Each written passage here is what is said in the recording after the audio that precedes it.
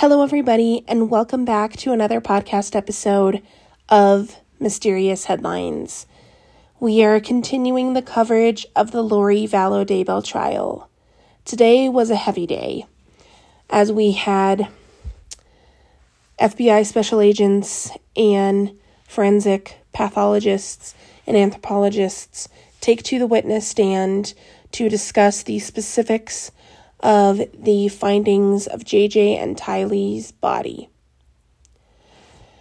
I'm going to try to not get too graphic here, as everybody's sensitivities are different, and I want to be aware of that, but I also want you to know that we are going to talk a little bit about some of the things they found. So be forewarned, if you don't want to hear about any of this, you can choose to click away from this podcast episode. And tune in for the next one. That might be a little bit different, but this is a trial where multiple people wound up dead, 2 of them being children. So we're going to talk a little bit about it without getting too gory. So if you remember, yesterday they had FBI Special Agent Steve Daniels on the witness stand, and he was called to the witness stand again today, or called back up to the stand. So he began discussing the burial sites. So JJ's burial site was marked as number 1 and Tylee's marked as number 2. So he said JJ's site was near a tree and there was a raised berm there. And he said it was pretty obvious that there was a burial because there were rocks placed on top in a very precise manner. And they removed the rocks and started removing vegetation layer by layer. They found some wood planks, which he said that rocks and wood planks prevent wildlife from finding human remains. So he believes that that's why they were put there. And after they removed the vegetation and the rocks and the wood planks, they found a black piece of plastic. He said they took a razor blade to cut the plastic bag, and that's when they saw human hair. And he said they used multiple tools to remove the remains and that JJ's body was intact. But they said they had to be careful because they knew once they found JJ's body that Tylee's body was close by. And they didn't know exactly where, so they had to be careful as they were maneuvering amongst the ground. They said the difference in JJ and Tylee's burial was that all of his remains were intact, and Tylee's was just a mass of organic material. So, very different. So then, FBI Special Agent Steve Daniels stepped down, and they brought up Dr. Garth Warren, who is a forensic pathologist, and he was called onto the case when the bodies were discovered. So, he kind of went over the steps of receiving an unattended body. So, an unattended body is a body outside of a hospital. So he said usually they receive the body in a body bag. They open the bag, they observe it, they remove clothes, and they gather any evidence. And then they do a head-to-toe exam to see what all they can find on the body. So he said when they received JJ's body, he was in a body bag, and there was a white plastic bag over JJ's head, and it was duct taped around his face and his neck. And they said his forearms and hands were also bound with duct tape. He said he was wearing red pajamas and black socks, and there was clear decomposition because he had lots of dirt and mold on top of him. Dr. Garth Warren said he was able to confirm and determine that JJ died by asphyxiation. He had the plastic bag around his head, and he died by asphyxiation.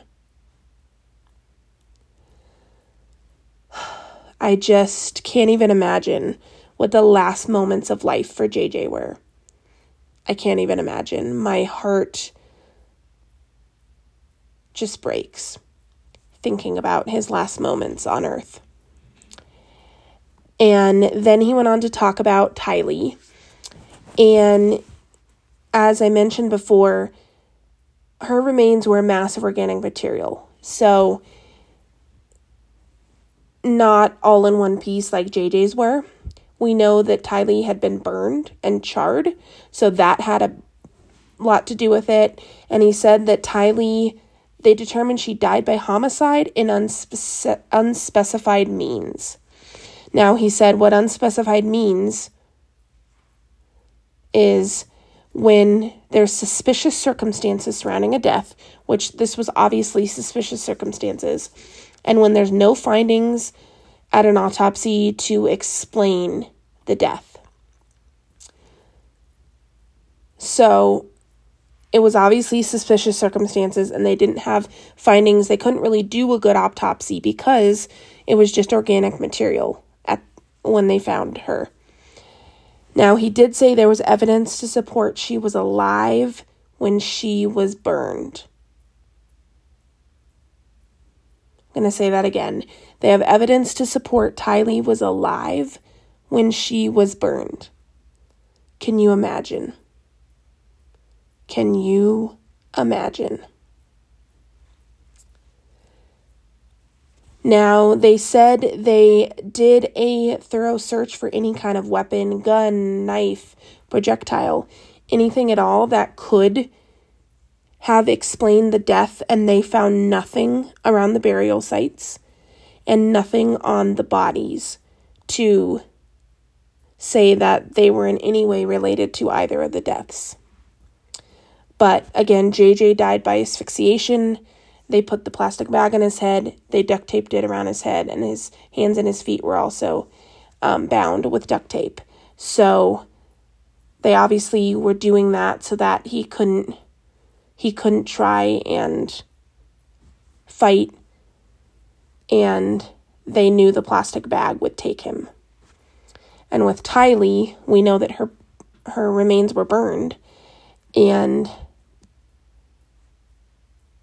I just cannot even imagine. So then Dr. Warren stepped off the witness stand, and they called up Dr. Angie Christensen. She's a forensic anthropologist for FBI. And she began speaking about when she received the remains and how she kind of started going through the remains to look for more information. She was not on the witness stand all that long today because she got called up later in the afternoon. So we didn't get to hear too much from her. So we will hear from her more tomorrow, I'm sure. But she was just called up towards the end of the day, so we didn't get to hear much from her. There were lots of photos displayed today. There was some kind of discussion because at first they were going to show the photos to everybody, and then they kind of went back and forth, prosecution and defense, on if they could display the photos, and they ended up displaying all the photos on the individual screens that the jurors can see. And then they showed some of the photos to everybody, but not the most gruesome ones. So the most gruesome ones and all the photos got shown to the jurors. And then everybody else just got to see some of the photos. And there were a lot of photos that were shared today, ones that were taken at the burial sites when they discovered the bodies. So those were all shared today and put into evidence. So a very, very heavy day, and tomorrow's probably going to be equally as heavy hearing from the forensic anthropologist. But I think, this is all very important for the jurors to know the manner of death and how these bodies were discovered and found. And Lori, apparently most of the day, was writing in her notebook. She was conversing with her legal team and not really looking at the photos and not really showing any emotion, which, we can't really be surprised with at all, because that's kind of how she's acted from the very beginning of all of this. So no real surprise there. But we will have another day of trial tomorrow. So be sure to tune in here to this podcast where I will have more updates tomorrow. Again, you can always hit the subscribe button and that way you'll get notified every time I post a new podcast episode, and so you won't miss a beat in this trial. But tomorrow heads into day 17. Thank you all for listening.